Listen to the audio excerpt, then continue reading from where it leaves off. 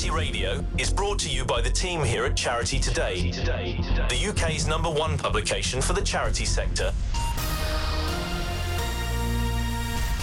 Volunteer management software, Rostify.com, proud sponsors of Charity Radio. Hello and welcome back to another edition of the Charity Radio podcast produced by the team here at Charity Today. I am Adam Walsenholme, your host for this week's episode. Now, each week, in partnership with Rostify.com, we showcase all of the latest charity news stories to hit the headlines. And we start this week with the Prince of Wales, who has led tributes to a co-founder of Wiltshire-based veterans charity Help for Heroes following his death from pancreatic cancer. Bryn Parry passed away on Wednesday at the age of 66. Mr. Parry and his wife Emma founded Help for Heroes, a Charity Today partner charity, in 2007 after learning about ex-servicemen's struggles to access rehabilitation treatment. Prince William described him as a life-affirming and inspirational man, and in a tweet, the Prince said he was deeply sad to hear that Bryn Parry had passed away. Mary Williams, founder and chief executive of road safety charity Brake, has announced her retirement after 29 years in the role. Williams established the charity in 1994 with the aim of preventing road crashes and supporting road victims. Since then, she's led the growth of the organisation to become a national charity, and she received an OBE in the Queen's Honours List in 2000, recognising her contribution to road safety. And prior to establishing Brake, she had a career in investigative news journalism. Rostify. Our comprehensive and highly configurable platform is the full package.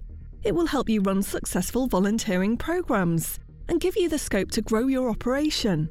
Rostify helps you bring volunteer management to life. Book your demo today.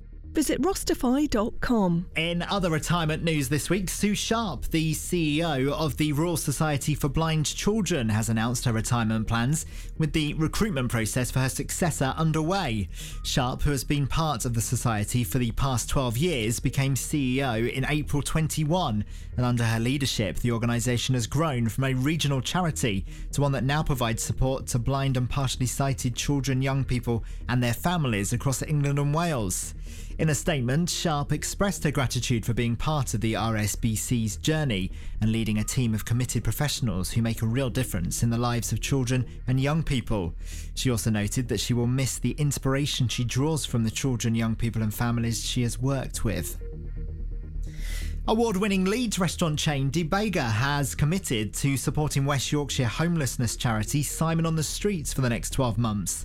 The modern Indian restaurant based in North Leeds has signed up to support Simon on the Streets with a £1 on the bill initiative, where customers can donate an optional £1 to every order purchased throughout 2023. The De Bager team will also hold a series of events for the homelessness charity throughout the year. Also this week, learning disability charity HFT recently attended the Technology Enabled Care Services Association Conference, ITEC, which saw learning disabilities and autism included on the agenda for the first time.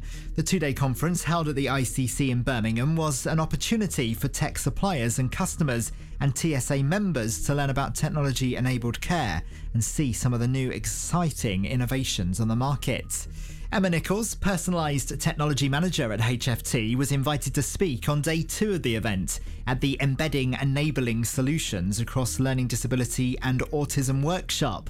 The aim of this particular talk was to raise awareness and discuss some of the challenges facing learning disabled and autistic people when implementing technology.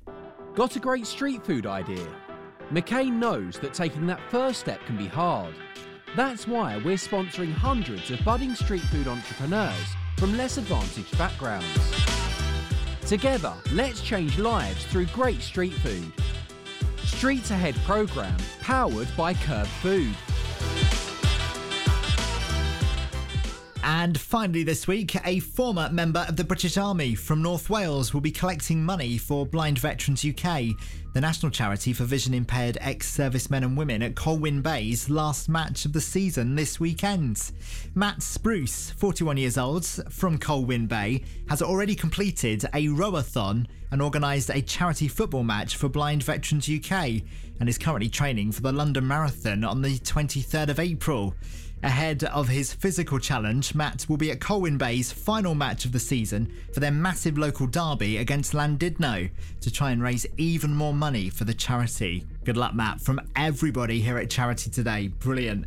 And that concludes this week's update. Thank you very much for joining Charity Radio for this edition, and a special thank you again to Rostify.com for your support of the show. We look forward to speaking to you all again in the next episode. Bye for now.